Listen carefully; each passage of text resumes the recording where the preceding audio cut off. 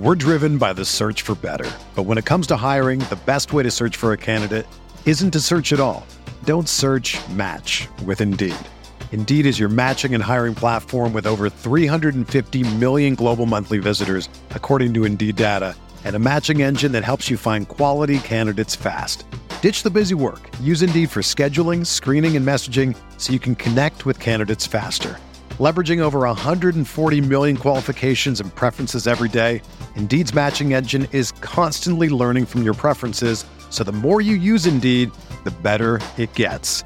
Join more than 3.5 million businesses worldwide that use Indeed to hire great talent fast. And listeners of this show will get a $75 sponsored job credit to get your jobs more visibility at Indeed.com/Blue Wire.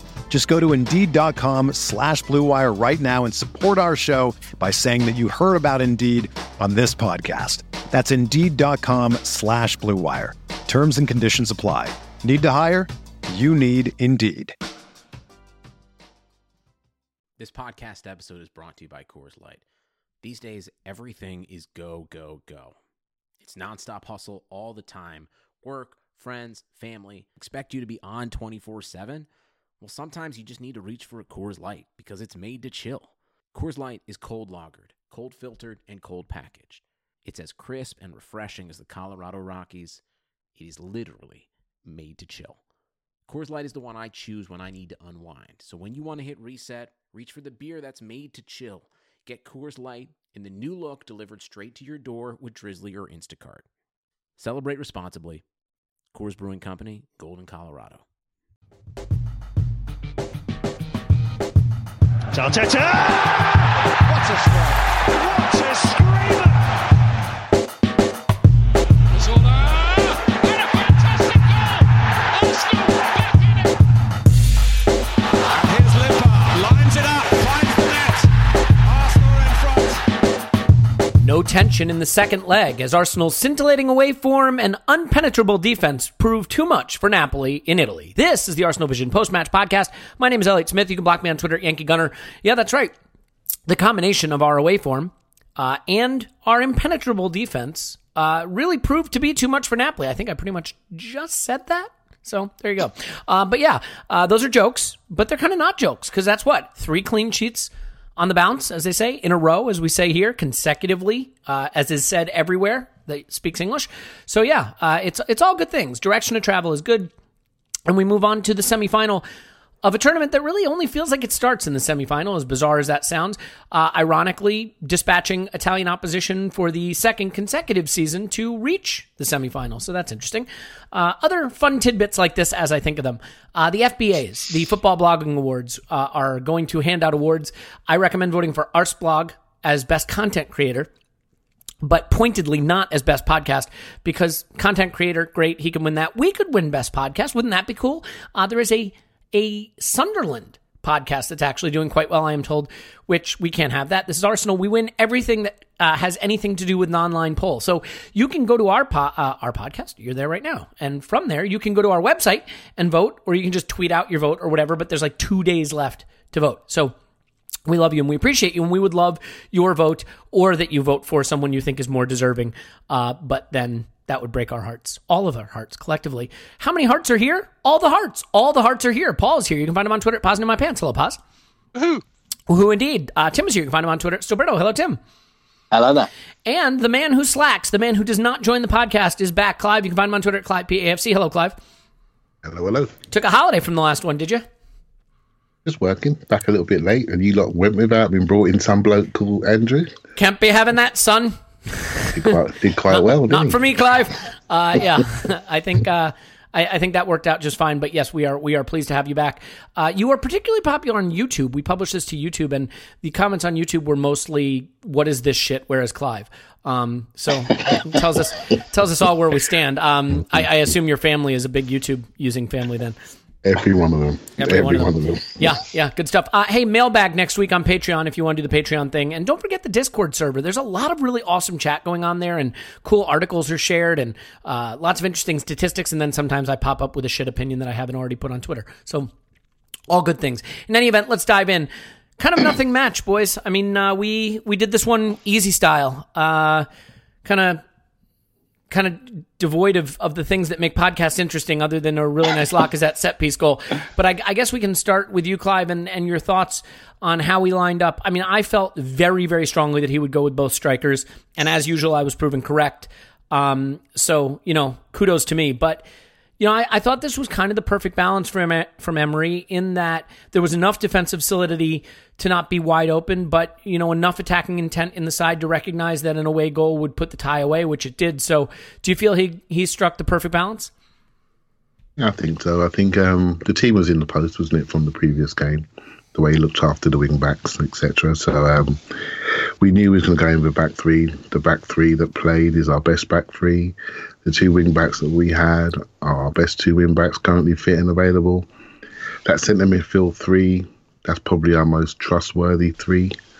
We have the ability, we have the running power, we have the passing ability, and we have the presser, the sprinter, the disruptor.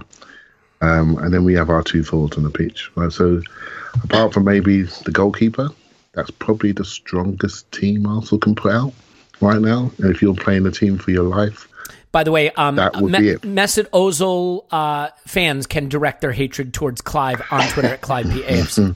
Yeah, just from a manager's point of view, I'm thinking if I got, I'm going out for a big game, and there are some players that I can trust, and there are other players with equal, if not more, ability, but you have to pick a team you can trust. And from the two or three of those players, let's just call them out, right? Ozil, Mkhitaryan, and Iwobi, hugely talented players. You ask yourself a question, can I trust them? Not sure. I'll tell you what I'll do. I'll save them for a home game. I need all their freshness because the players at home, and I'm going to play a team away in Italy that I can trust.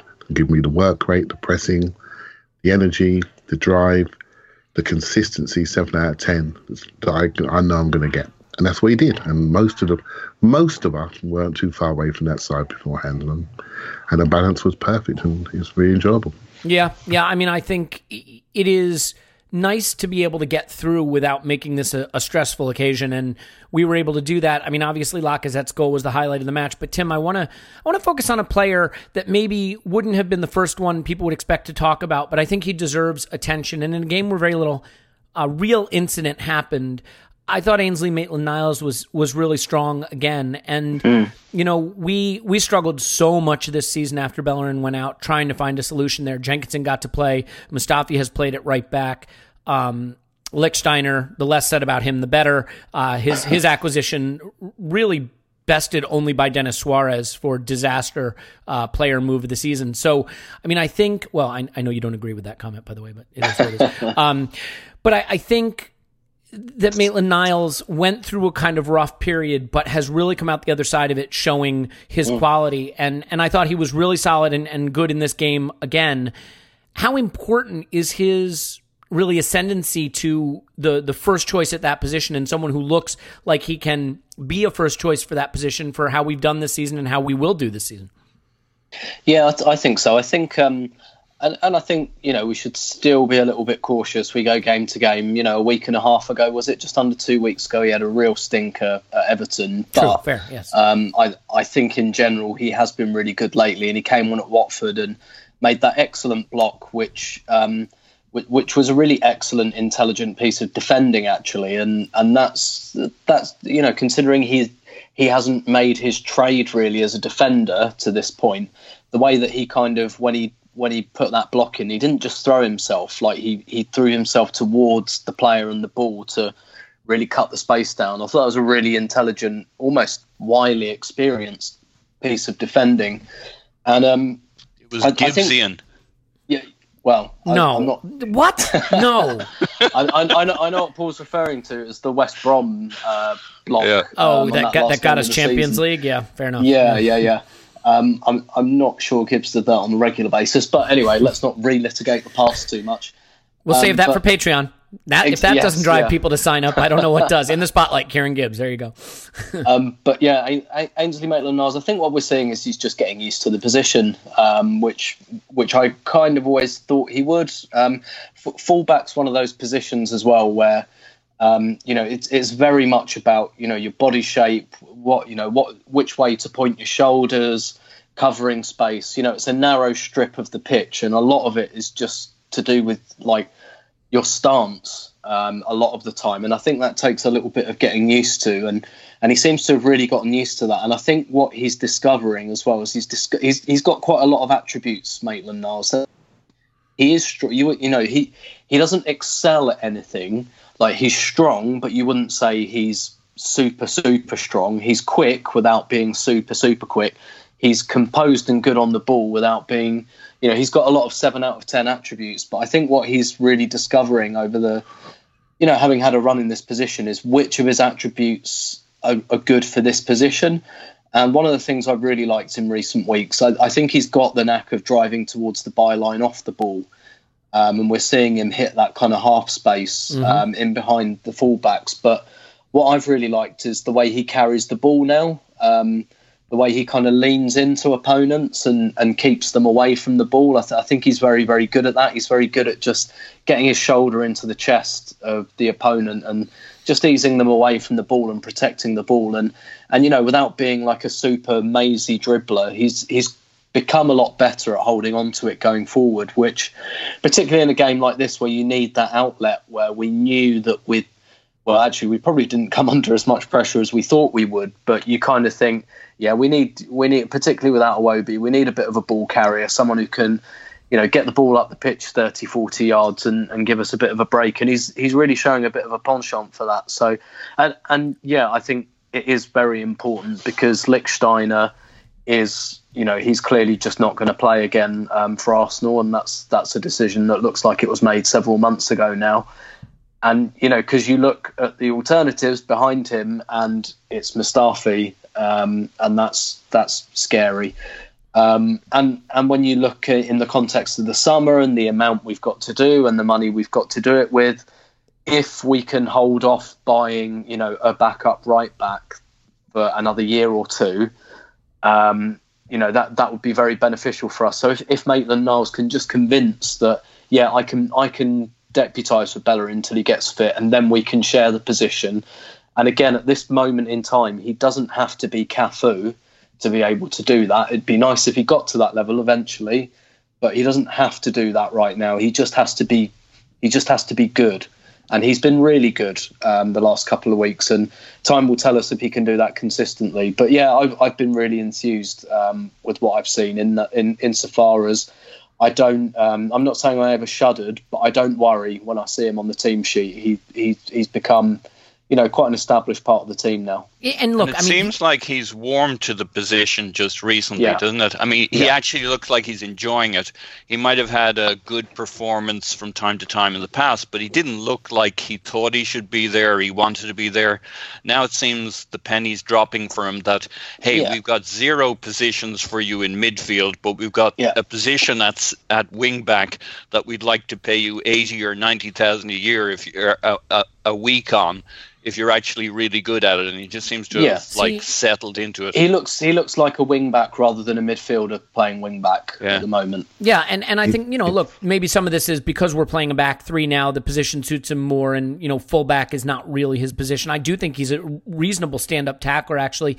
If there's anything that I think he needs to get out of his game defensively, it's that he sometimes goes to sleep off the ball, and he's vulnerable to runs in behind. Which we've seen occasionally. The thing that's interesting, though, and, Paul, I wonder if maybe this is something that even someone's had a little word in his ear about. There is no future for him at that position in the immediate term because it is Bellerin's position. Now, look, Bellerin may not be back at the beginning of next season.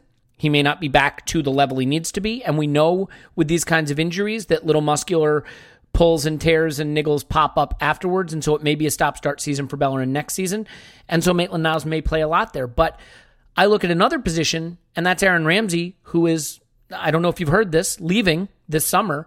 And you look at the midfield, and it's Torreira, and it's Guendouzi, and it's Xhaka, and that's really it. And I wonder if maybe Emery's even had a little word in Maitland-Niles' ear and saying, look, you're going to play 20, 25 games for the first team this season at a position that has you going, both ways, up and down the pitch.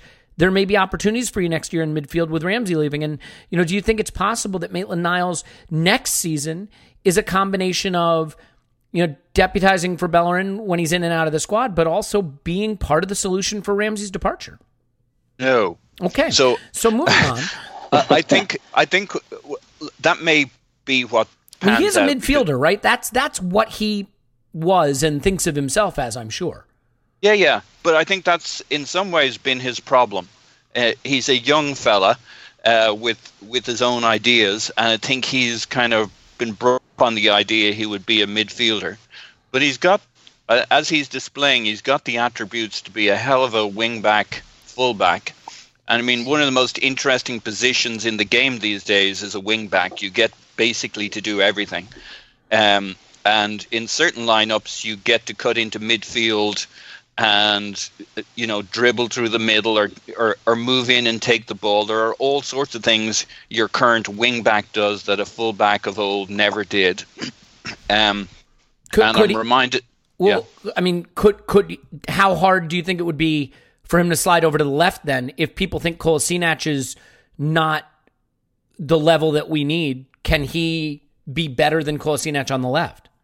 Well, I think interestingly, he had better performances at left back than he did for us early on in this run at right back. And then I guess there was before and after the injury, but he kind of struggled at right back when played there. But I think he can be a much better right back and very much more of a third string left back. That's not really going to play to his strength. And the reason I kind of went with the aggressive no on the thought is not so much that it might not play out that way. He may well get a shot in midfield, and that may well be his position at some stage in the future. But I think the important thing for Emery to do was to settle Maitland-Niles down and give him the speech that says, hey, we actually have a position open here at wing back that can get you paid, 60, 70, 80,000 a week, and you have a hell of a career in the Premier League.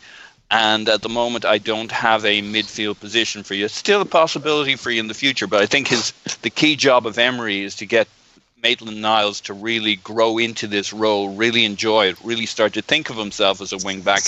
And I think that it's better to do that by not saying, hey, do this for a bit, but I got a midfield job for you in the future. I think he really needed to wean himself off the idea of being a midfielder, at least in the short to medium terms. Yeah, maybe. I don't hate that interpretation. I do think, and this gets tedious fast, I think that Arsenal Football Club is not the size from a revenue standpoint that we should be paying our backup fullback stroke wingbacks 80,000 a week. I mean, maybe I'm out of my mind there. I think for him to earn that kind of wage, he's going to have to be a regular first-team player to position.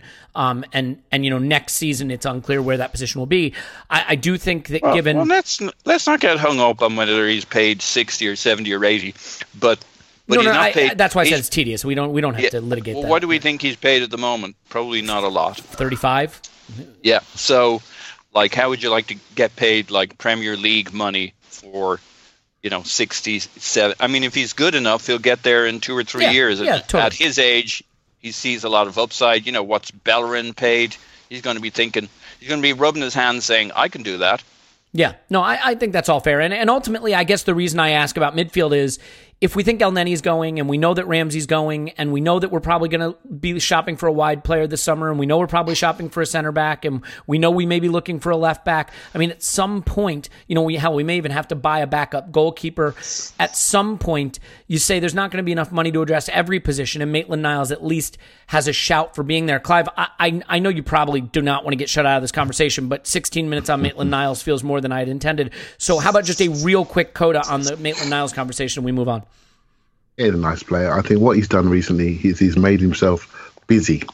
I think he's a little bit lackadaisical sometimes, and now he's just busier to get more touches on the ball.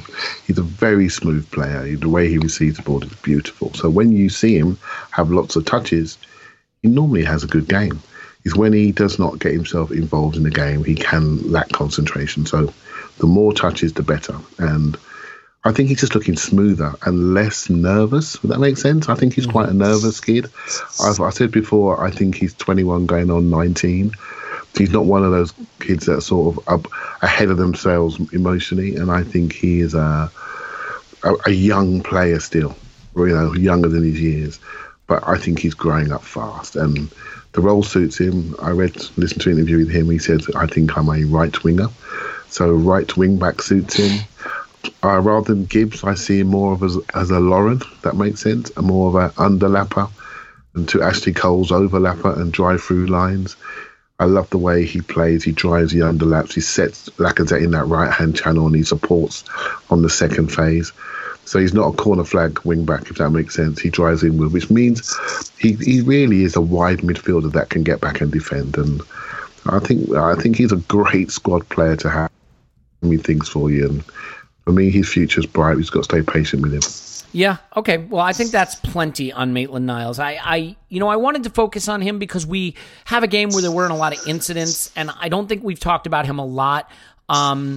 So I think that it's good to draw attention to these players when we have a moment, because it is a position that was a major, major problem for us, and he has played well enough. Look, I don't think he's been perfect, but he has definitely played well enough to allay concerns about that position as a reason we can't go on and achieve whatever we want and need to achieve this season. Clive, let me stay with you for 1 second, though. This tie felt, in the end, very easy.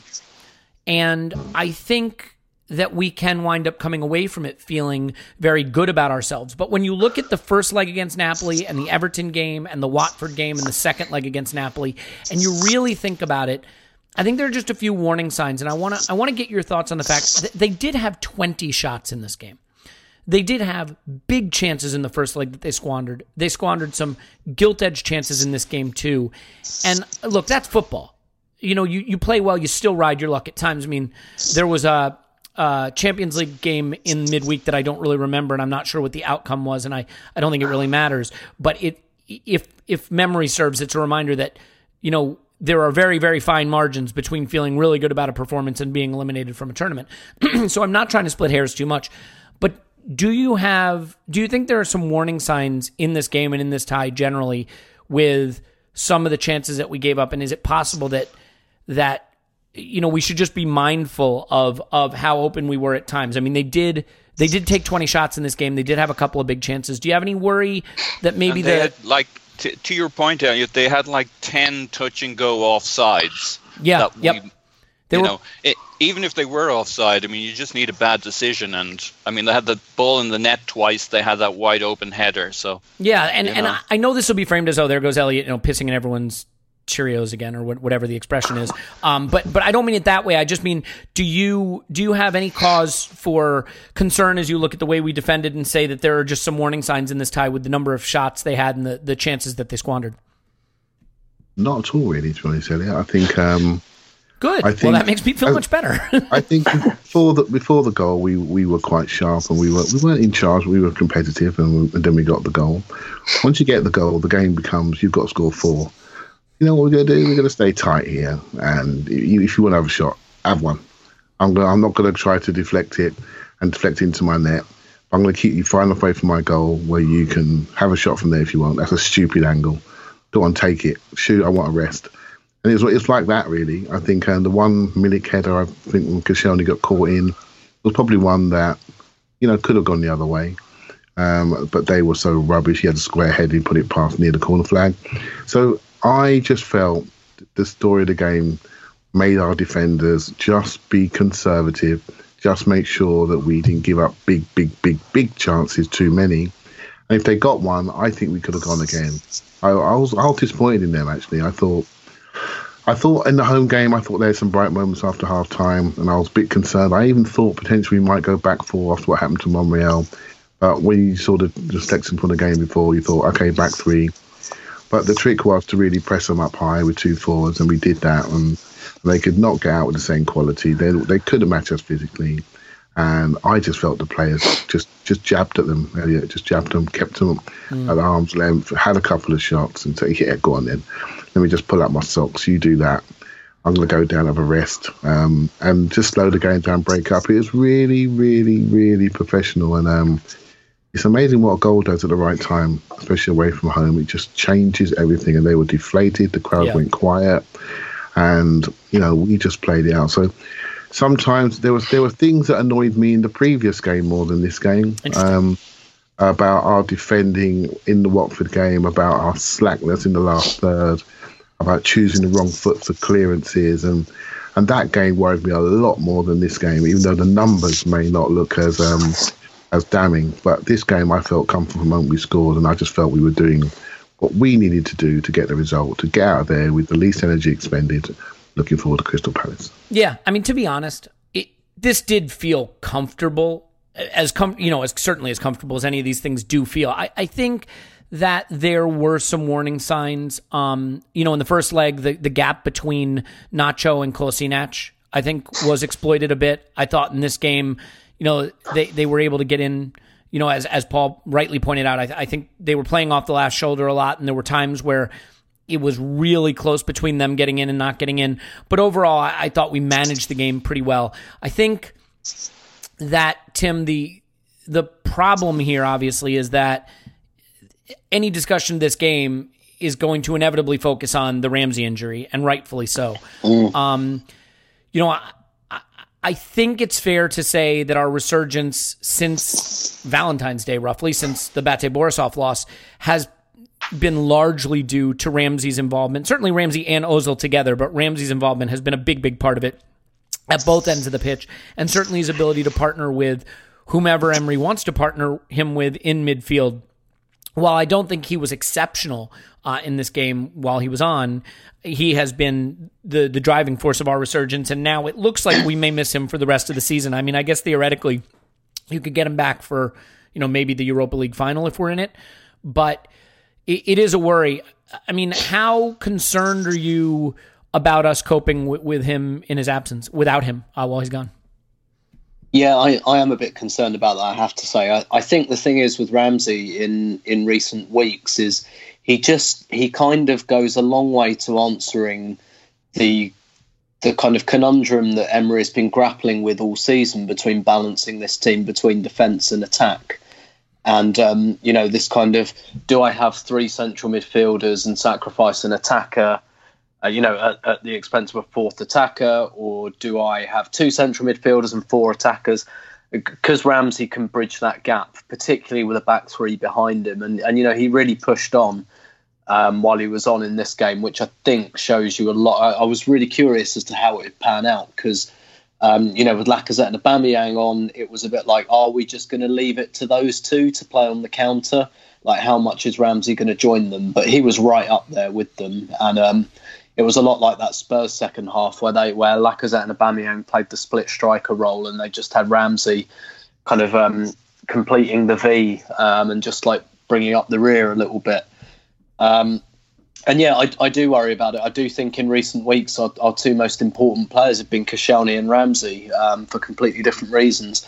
I don't think that Ramsey's like totally irreplaceable or anything like that. We've played without him a lot this season, and I mean, what this kind of shows you, if you're looking to feel better about his departure, is that even when his minutes have been managed, he's still struggling.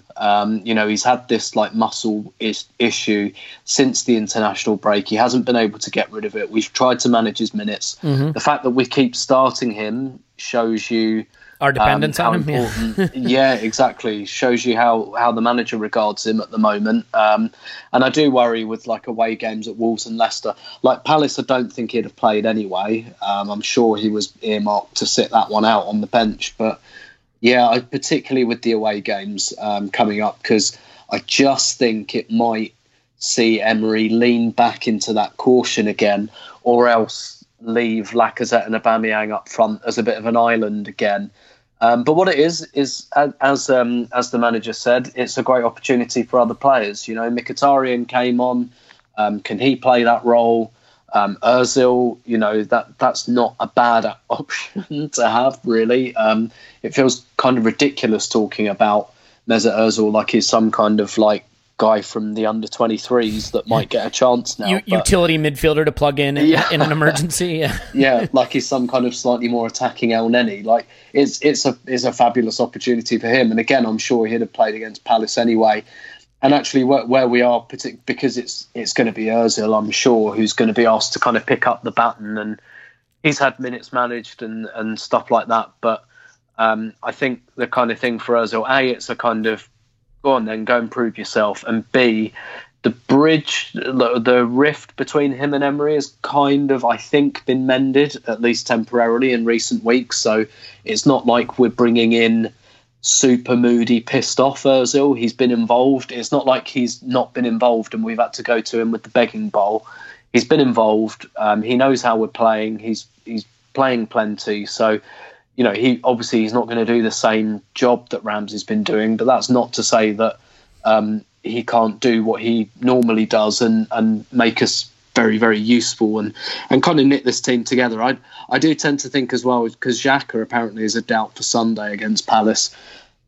I think that Ozil was a bit more important when Xhaka's not there, just for that bit of technical control. Yeah, totally agree.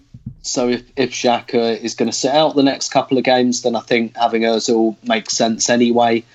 We've got Mkhitaryan, we've got Iwobi, and we've even got Denis Suarez. Remember him. So there are players there, and they're all really good players. I do wonder if they can give us what Ramsey's given us, and what worries me at this stage is we're kind of going to have to change the way we've been playing, and the way we've been playing, we've kind of settled into a groove recently, and this kind of makes the needle jump a little bit, but that was going to be inevitable. That was going to happen, particularly when you're still quite dependent on players who are quite brittle like Ramsey and Koscielny. It was always unlikely that both of them were going to be able to play every game. Do you have any criticism for Emery using Ramsey in this game, given that, the one thing you know about him is anytime he plays 2 games in a week, you run the risk of a muscle injury, and with a 2-0 lead after the first leg, he maybe could have erred on the side of caution a little bit? Maybe. I wasn't complaining before the game. And look, ultimately, they're footballers. And we know they're not machines or anything, but they're footballers. Their job is to play football. And you have to be able to trust them. And it's like this run-in. There are going to be players, because we haven't got 100 players, there are going to be guys who are going to have to play pretty much every game between now and the end of the season. And the manager's spoken about rotation and everything like that, and yes, we're going to have to do that, but we can't do that with everyone. And at some point, footballers have to play football, and they're going to have to play maybe a bit too much football sometimes, but they're just going to have to get through it. And unfortunately, Ramsey can't really get through it, and that maybe goes some way to making the separation from him a little bit easier, because it's becoming more and more difficult as he's getting more important. And actually, maybe in the long term, maybe it's a good thing to start weaning off now, and coming up with something different, or integrating Ozil fully, because we don't know what his future is, but there's more chance he's going to be with us next season than Ramsey, that's for sure. So maybe that's not a bad thing, but I do worry a bit, because I do think at this stage of the season you want settled lineups as far as possible, settled styles, and I do think that losing Ramsey changes something a little bit, and we're going to have to hope it's not too disruptive. Yeah, and the interesting thing is, Guendouzi has kind of fallen out of favor a little bit. I don't think out of favor in the sense that the manager has a problem with him, but in the sense that he hasn't been used as much. This certainly brings him back into the reckoning for a lot of potential playing time. And I think he has the skill and the quality to do it, but I take your point. If anybody now is in line to play every game, in my opinion, it's Mesut Ozil. I think we've had at least one of them on the pitch at all times during this run of good results, and I think that's going to continue now with Ozil coming in and playing all the games. Would be great if Ramsey could get back on the pitch for us before leaving for Juventus and doing it in Baku to help win another cup final for us. That would be a nice way to cement his legacy. Paul, Tim and Clive live outside the United States, so they've already celebrated their Mother's Day, but you and I have Mother's Day coming up here in the United States. You picked out any gifts for your missus or your mom yet? I'll buy them those sexy underwear. Yeah, that's what I was thinking. We can get you sorted out for Mother's Day with a gift from the Enclosed Lingerie. So we'll take a break. Yeah. We'll sell you some lingerie for Mother's Day if you're in the U.S. If you're not in the U.S., we'll sell you some lingerie just because it's spring and it's time to start thinking about wearing skimpier outfits. So we'll take a break. We're going to talk about Lacazette and then look forward to the games coming up. After this, stay with us. Okay, everyone, it's time to tell you about our friends at Enclosed Lingerie. You can find them online at The Enclosed, ENCLOSED.com. Enclosed Lingerie is a Lingerie of the Month club. That's right, just like a Beer of the Month club, only better, because it's a high-end luxury lingerie gift for you and your partner that's going to enhance the intimacy in your relationship. Right now, if you put in Arsenal at checkout, they're going to give you $35 off any gift from Enclosed Lingerie. So you're going to want to go to theenclosed.com and sign up now. What better way to celebrate the romance in your relationship than celebrating with a gift from The Enclosed? And the gifts keep coming every month. So while it can be difficult to remember to keep the romance, to keep the intimacy in your relationship, The Enclosed has your back. Every month you're going to get that high-end luxury lingerie gift, and it's going to remind you of the importance of romance in your relationship. So do it now. Go to theenclosed.com. There is a perfect fit guarantee, so you never have to worry about the fit. It's beautiful high-end luxury lingerie. Just go to theenclosed.com and enter promo code ARSENAL for $35 off at checkout. Do it now. Okay, we're back, and awkward segue aside, I think we are ready to go. Paul, you have any thoughts on the Enclosed advertisement that we just heard? Yeah, I'm just wondering if a number of our players might be wearing our Enclosed lingerie, maybe a size too small. We've got like 2 or 3 groin injuries going around at the moment. Xhaka's hip. I feel like the extra support down there can be helpful. I think, you know. Do you? Yeah, I mean, well, like. You don't think they're going a little tight? No, you're supposed to wear those compression things and all that, right? So maybe a little compression is what's missing. Maybe they need something a little strappier, a little more risque. We can analyze that. Xhaka's had groin and hip. Torreira's got a groin. Somebody else had a groin thing. We all have a groin thing, as it turns out. Paul, let me ask you this. So, Lacazette goal. Fantastic free kick. But any goalkeeper issue there, or it's purely Lacazette's brilliance? So I think the issue here is when I look at that shot, I'm like, hang on, why did it go there? He looks like he's wrapping his foot right around it, and he just does a little bit. I mean, the whip's there, but he hits maybe the ball kind of centrally, and it gets this bubble curve. Now, I think if they're watching that on video, the next goalkeeper is going to kind of know what that ball is going to do. But that ball didn't do what anybody else's shot does when you whip it around like that. I was sure. I watched it like 5, 6, 7 times, just like everybody did. Thinking, no, that's going to the other side. So it just has a delicious pop and bubble curve right out, swings back in. I mean, the keeper moved for a reason. The whole action, because they haven't really seen a Lacazette free kick like that before, looked like he was putting it the other side. But it's a very dangerous free kick if he can do that on a regular basis, because actually you couldn't tell which way it was going. He could have easily whipped it to the other post with the same action, the same movement. The interesting thing was they were showing the 2 players lining up. It was Xhaka and Lacazette, and I'm thinking this will be a Xhaka shot. And you're looking at the 2 faces, and Laka's face was so relaxed, I'm thinking, well, he's not taking it. But he was deadly calm, and then he said about the players supporting him, he'd been doing this in practice, and the players all had belief in him. So this was very much on the cards.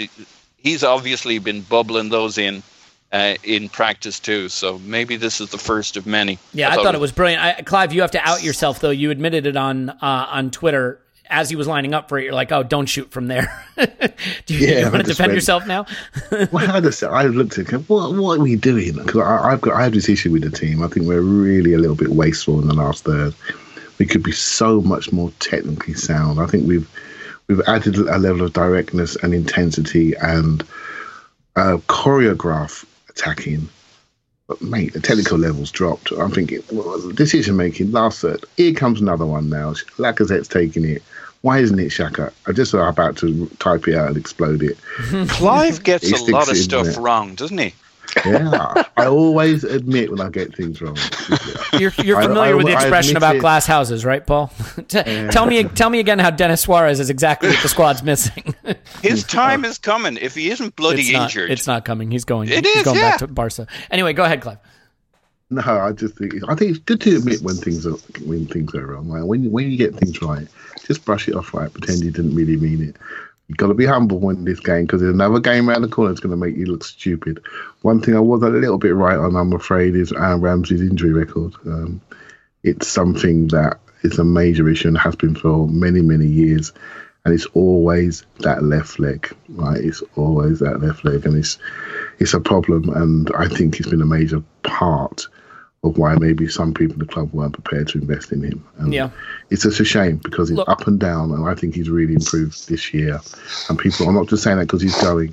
I'm saying that because tactically, I think he's better. I think the manager's better for him, and I think people are appreciating him slightly differently, and me included, because of what he's bringing intention-wise to the team.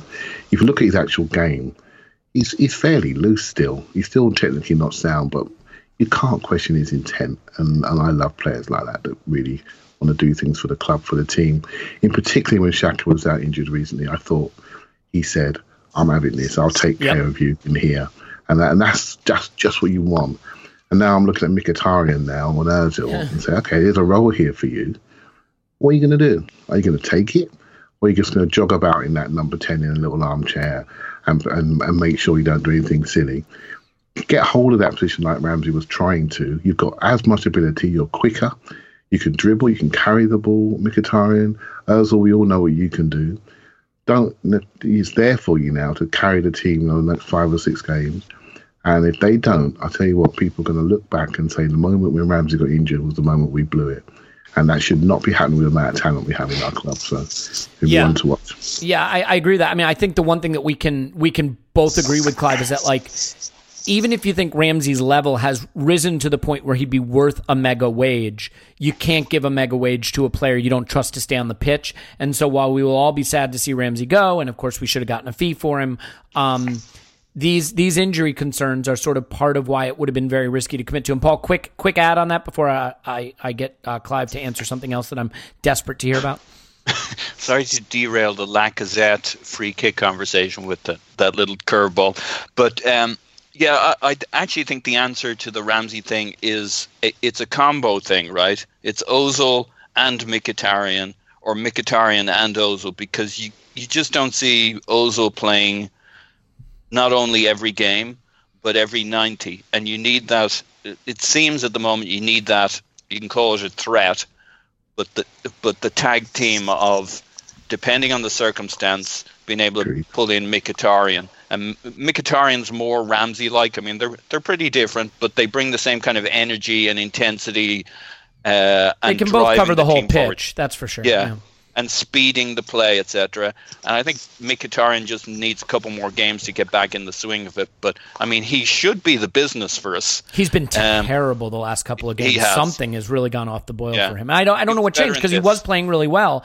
But I take your point, and I think that's absolutely spot on. Clive, one thing though that you called yourself out, or I called you out, and then you repeated it for nearly getting it wrong about Lacazette taking that shot. Well, I can call myself out.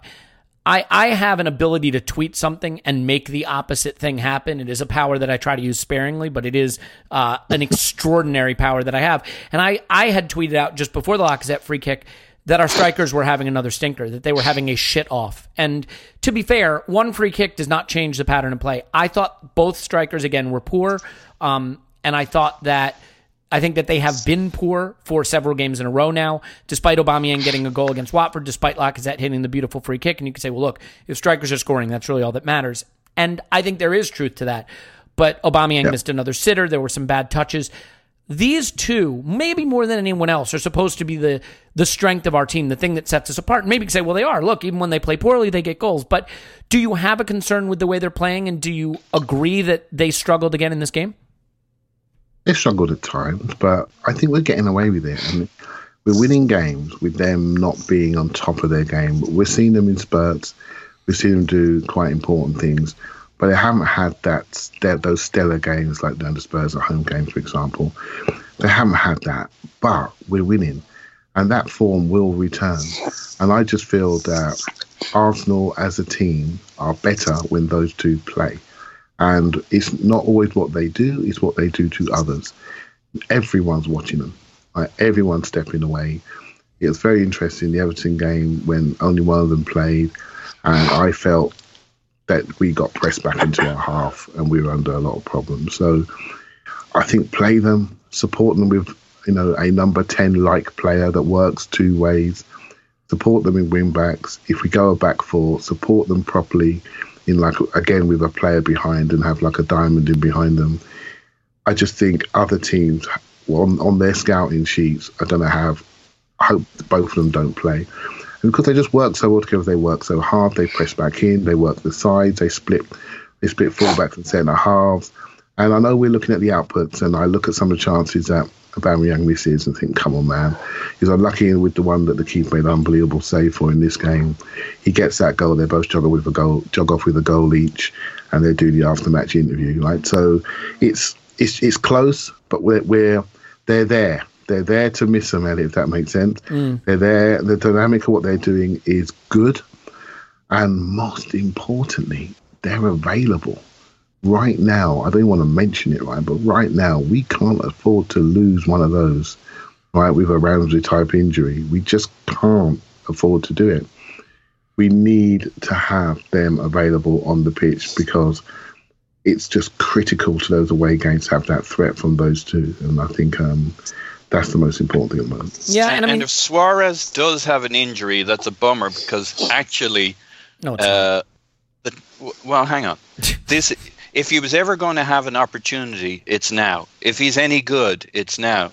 So if he's injured, well, that's just shitty all round. Because if Mkhitaryan's going to play a significant role in the number 10 spot, tag teaming with Ozil, like Suarez or not, this would have been his opportunity. So I hope he's fit. I guess, my question is, though, all right, look, I get you. He may have had a chance to play, but, we're projecting that he would have been worth a damn if he did. I mean, the reports of him behind... But you're projecting he wouldn't be. He hasn't been a good player in years anyway. Okay, but we signed him, and when he all came in... the reports about him behind the scenes are bad.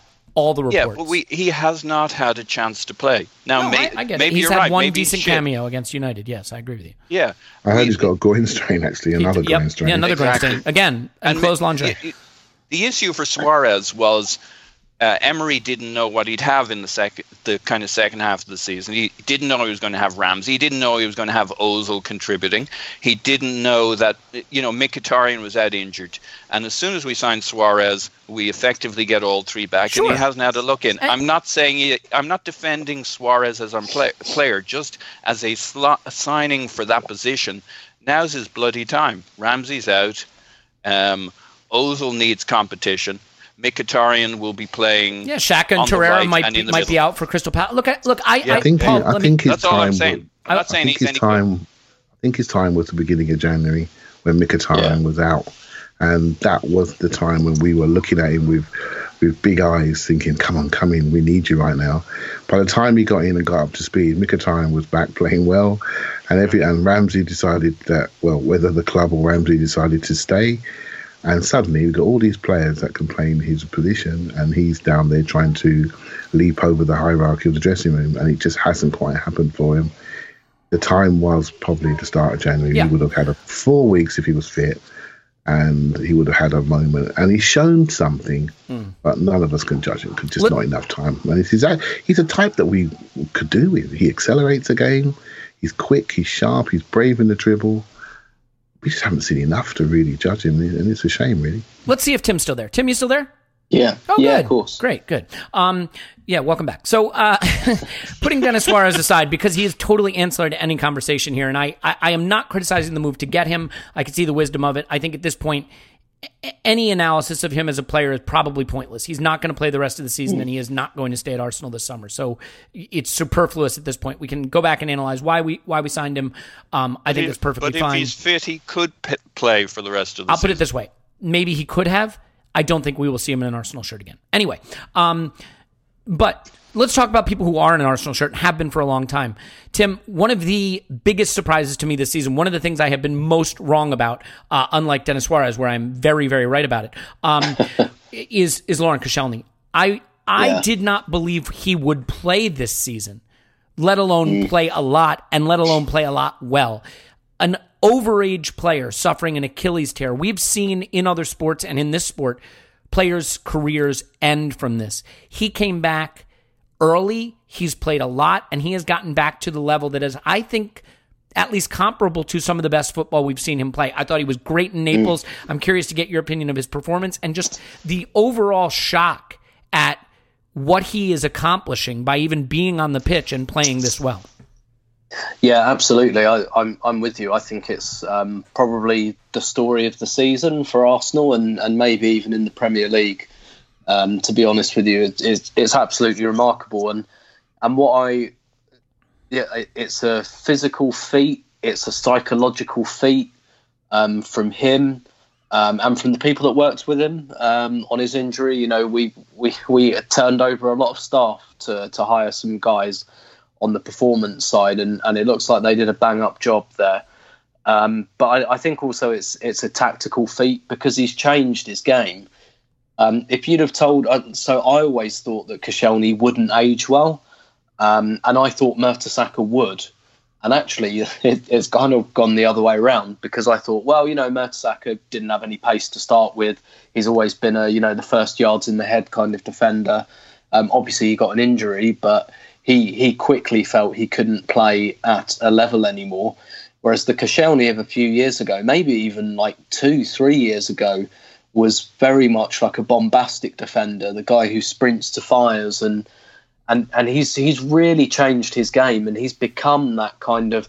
I mean, if you watch him in the stadium, he doesn't... and whether this is a concern or not, he doesn't run properly at all. He kind of trots now. He doesn't really break into sprints. Certainly not over long distances does he break into sprints. He kind of trots. Reminds me of my dog at this point. Yeah.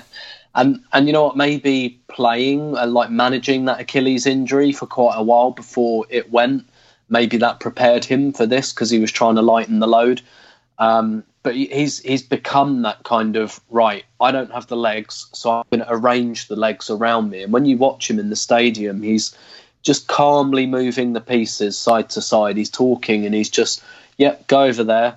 It reminds me a bit of like at Highbury, I used to sit in the clock end behind one of the goals, and I just used to watch Tony Adams. And honestly, this is going to sound like one of those stupid, nostalgic, sepia-toned, this didn't really happen and I'm exaggerating. But honestly, I used to watch him point somewhere and like 10 seconds later, the ball would be there. Like he saw pictures defensively.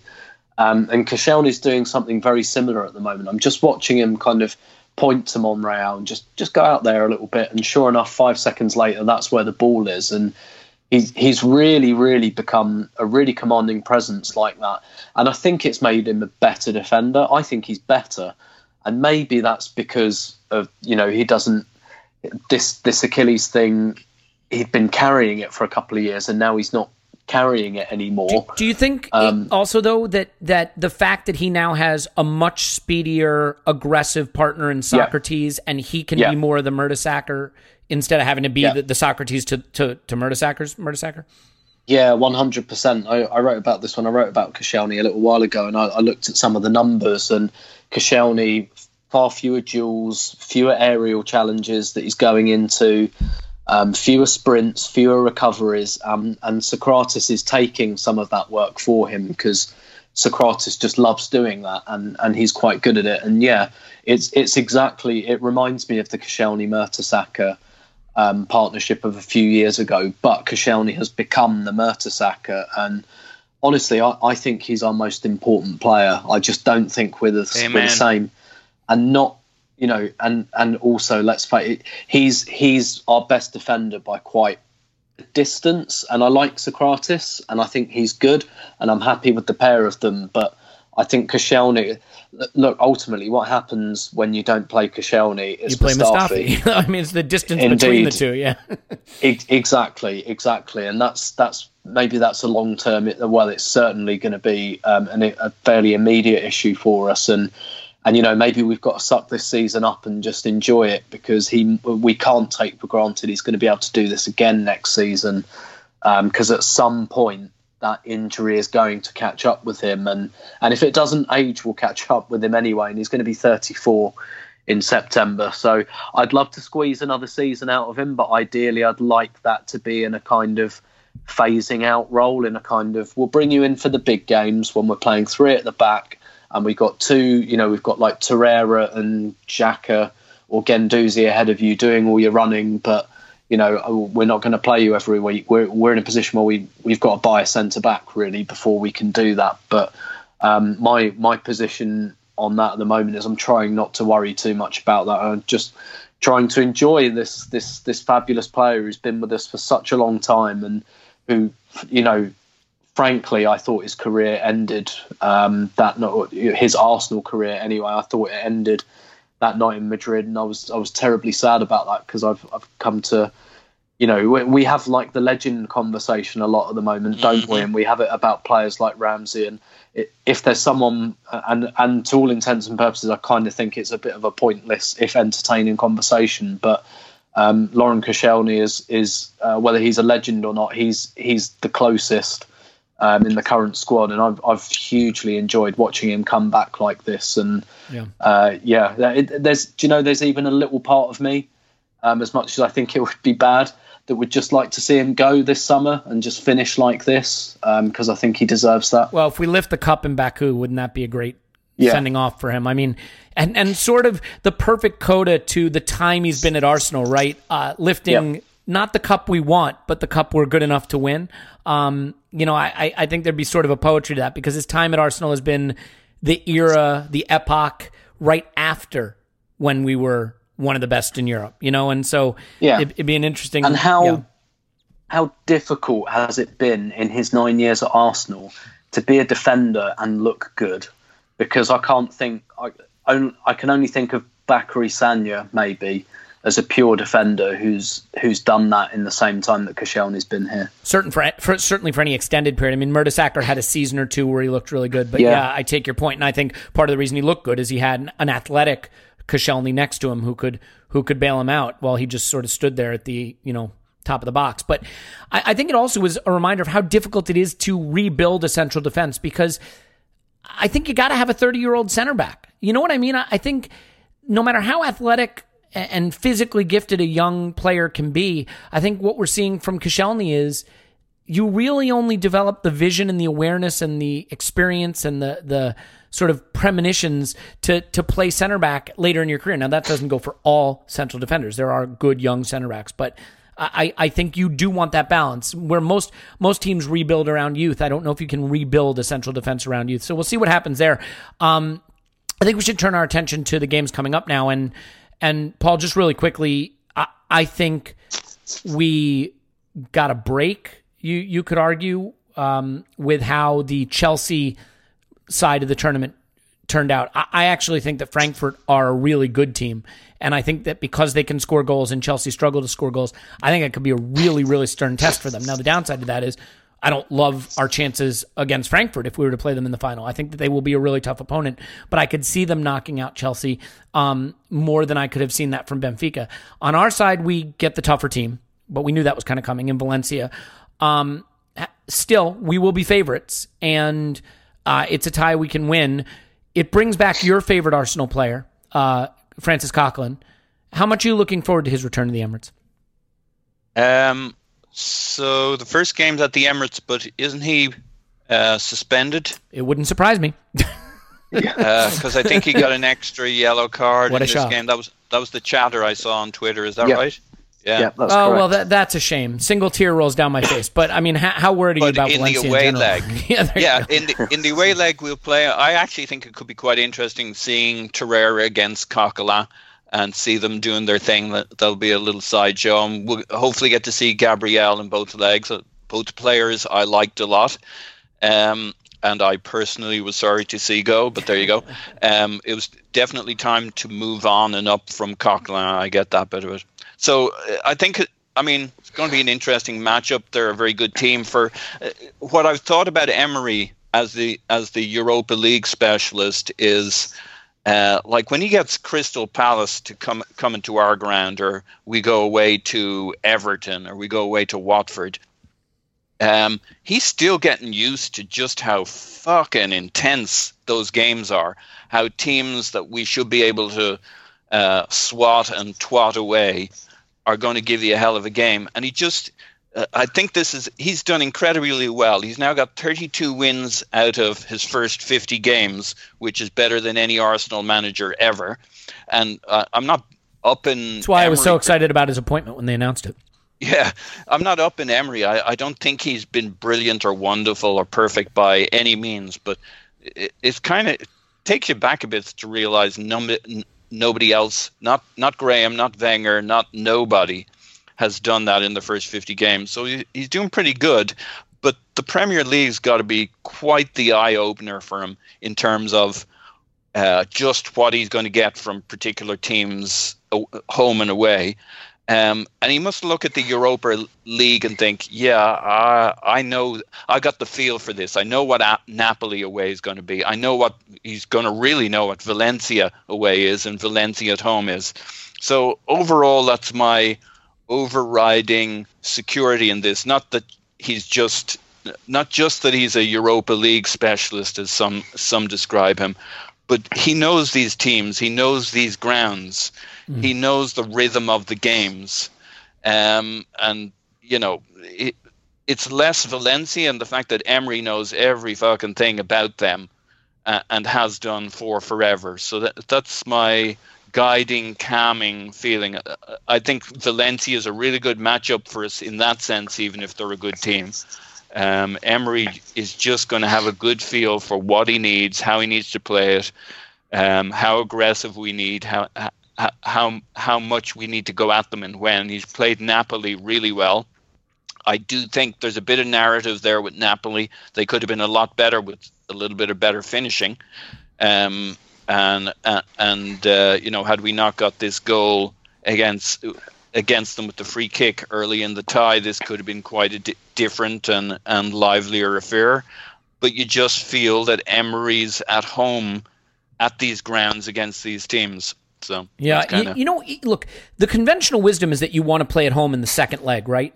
I've never really understood that, but that was the conventional wisdom. I totally disagree with that for this Arsenal team, and I think playing the home leg first is a huge advantage for us. And I thought you saw it in this tie because, look, our away form is a thing. Whatever reason we think it is, whether I think it's selection or tactics or psychology, it's a thing.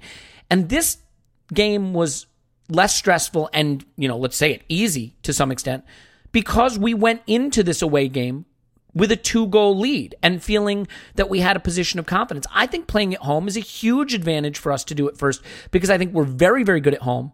I think we will win the home leg, and then we go away feeling like we're favorites, feeling good about our chances, as opposed to going away first, making a pig's ear of it, as they say, and then having to rescue it in a second leg. So I think this is an advantage. Now, look, we had the same situation against Atleti last year and dominated them in the first leg, gave up the Griezmann goal and went out, as everybody knows. Hopefully it won't be the same. Clive, as we finish up here, the question then turns to how Emery manages this. We're going to be playing every 3 or 4 days for the rest of the season. It is an impossible fixture congestion that we face now through the end of the season, and we do it potentially without Ramsey for any of it, with Xhaka nursing an injury, with Torreira nursing an injury, with Denis Suarez sadly nursing an injury, with Koscielny nursing being old, and really having to look at this and say, and let's face it, I mean, Nacho Monreal and even Socrates are not spring chickens. So he's going to have to figure out how to get the balance right. And I'm curious for you now, with a trophy within sight, with, a realistic path to winning the Europa League, albeit potentially having to face Chelsea in the final, and probably being just barely favorites to finish top 4, which do you think he needs to prioritize?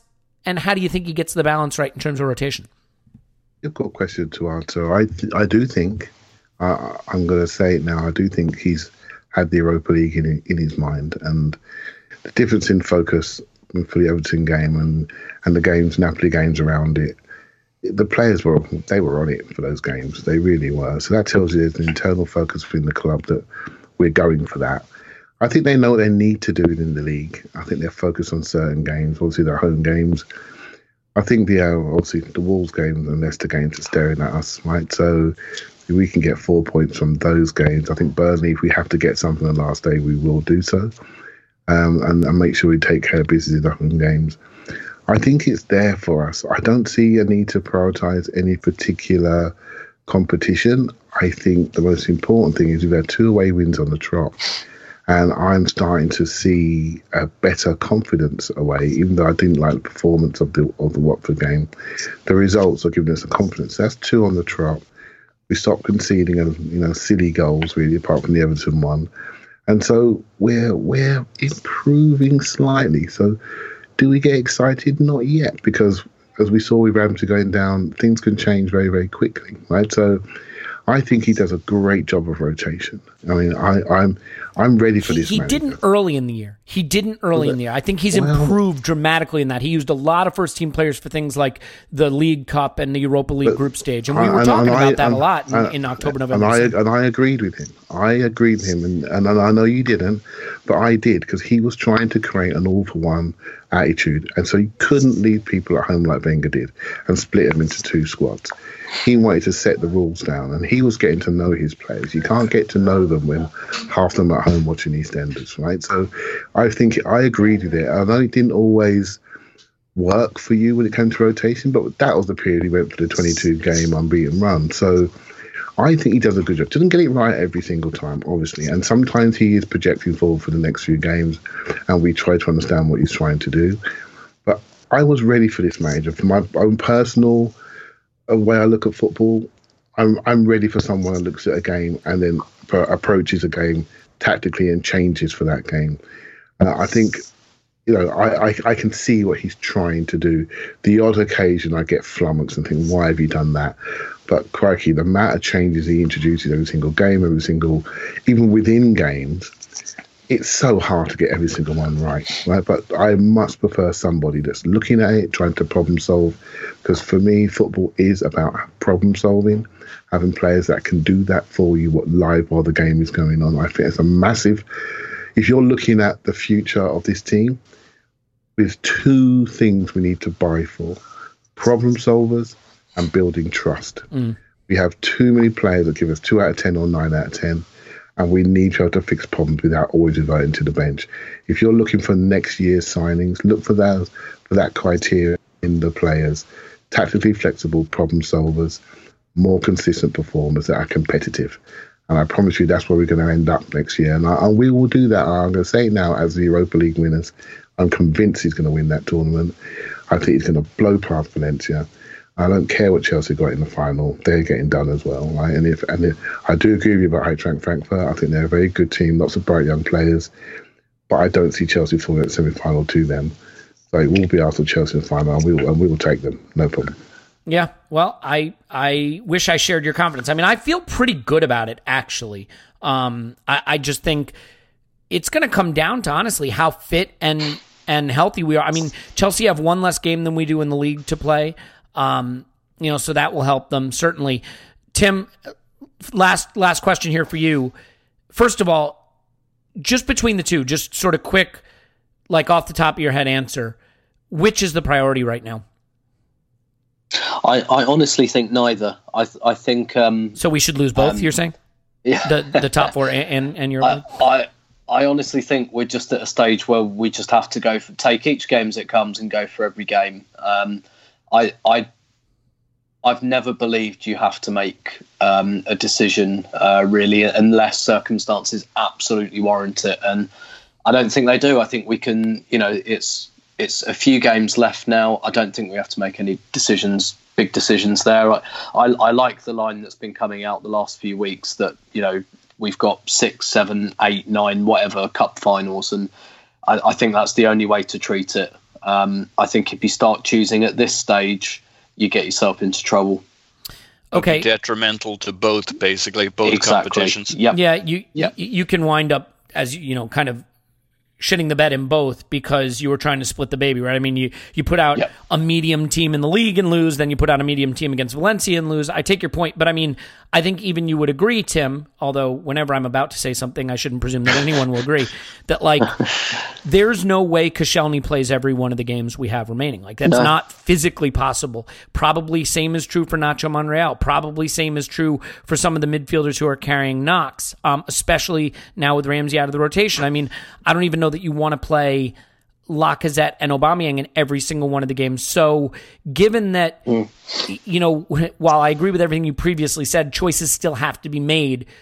Yeah. How would you make them by, you know, maybe playing a back 4 and 3 up top so that, you know, in the league, so that you can maybe more equitably split the way the talent is distributed across the pitch? What's the right way for him to sort of do what you suggested, which is take every game as a cup final while being realistic about the fact that there are just players that can't play every single game? Yeah, I mean, in that case, the Premier League gives you more, just because there are more games, it gives you more kind of room for that bit of rotation. So I think ideally Koscielny would play both legs of the Valencia semi-final, and then if we get to the final, he'll play that as well, for example. Whereas, you know, there's just a bit more latitude in the Premier League games, and we've got the brilliant Mustafi to come in for him if he can't play. So if choices are going to be made at this stage, they're probably going to be made in some Premier League games, and I'm wary of taking Crystal Palace too lightly on Sunday. I think they're a very good team with some, particularly away from home. They hit you on the counter, and they got some players that can really hurt you. And I sense the fans have very much fallen into this. We're at home, so we win, so that's the end of it. But I don't think it will be quite that straightforward. But that's kind of irrelevant as long as the players haven't fallen into that frame of mind. It doesn't really matter. But yeah, it's certainly on Sunday against Palace, we're going to have to make some choices. I think we're going to have to take like Koscielny out of and there is a danger because we've lost Ramsey of kind of over-egging the pudding a bit. So that's no Koscielny, that's no Ramsey. Xhaka's a doubt, Torreira's a doubt. But Socrates is out. He's banned. Yep, suspended. Good point. But where we've got the players and the room for rotation is in the forward position. So we can rotate Lacazette and Aubameyang. We can rotate Iwobi and Mkhitaryan, and if he gets fit again, Denis Suarez. Like there's a bit more latitude up there, and you could make the argument that defensively, defenders don't need quite as much R&R as midfielders and forwards. Koscielny is probably an exception there. And, you know, you can rotate left back between Monreal and Kolasinac if you want to do a back 4. So, honestly, the answer is just to take it game from game, see what players look like in training, see what you can get away with. And if we rest a couple of players on Sunday, I don't think that's us taking Palace lightly. It's just we've got to do it at some point, and we're pretty strong at home, so it kind of makes sense to do it in the home game. So yeah, some tough choices are going to have to be made, but I think Emery's been rotating the team all season anyway. So hopefully that won't be too much of kind of a culture shock for the players. And for us, I sense this sense of going mental every time the starting lineup is announced has kind of died down a little bit. Whether that's just because results have been better or we've gotten used to the manager doing it, I'm not sure. So hopefully it won't create too much of a frisson. But I guess to answer your question, I think now just because there are 2, possibly 3 games left, he'll go as strong as he can for the Europa League games because they're knockouts. Yeah, well, I think in that case, right, the punishment is more severe in the sense that, like, especially the home leg, right? Like, if you fall behind to Crystal Palace because you picked the wrong team, you know, and you're 1-0 down after 30 minutes, you can change it up and recover and even come back and win the game.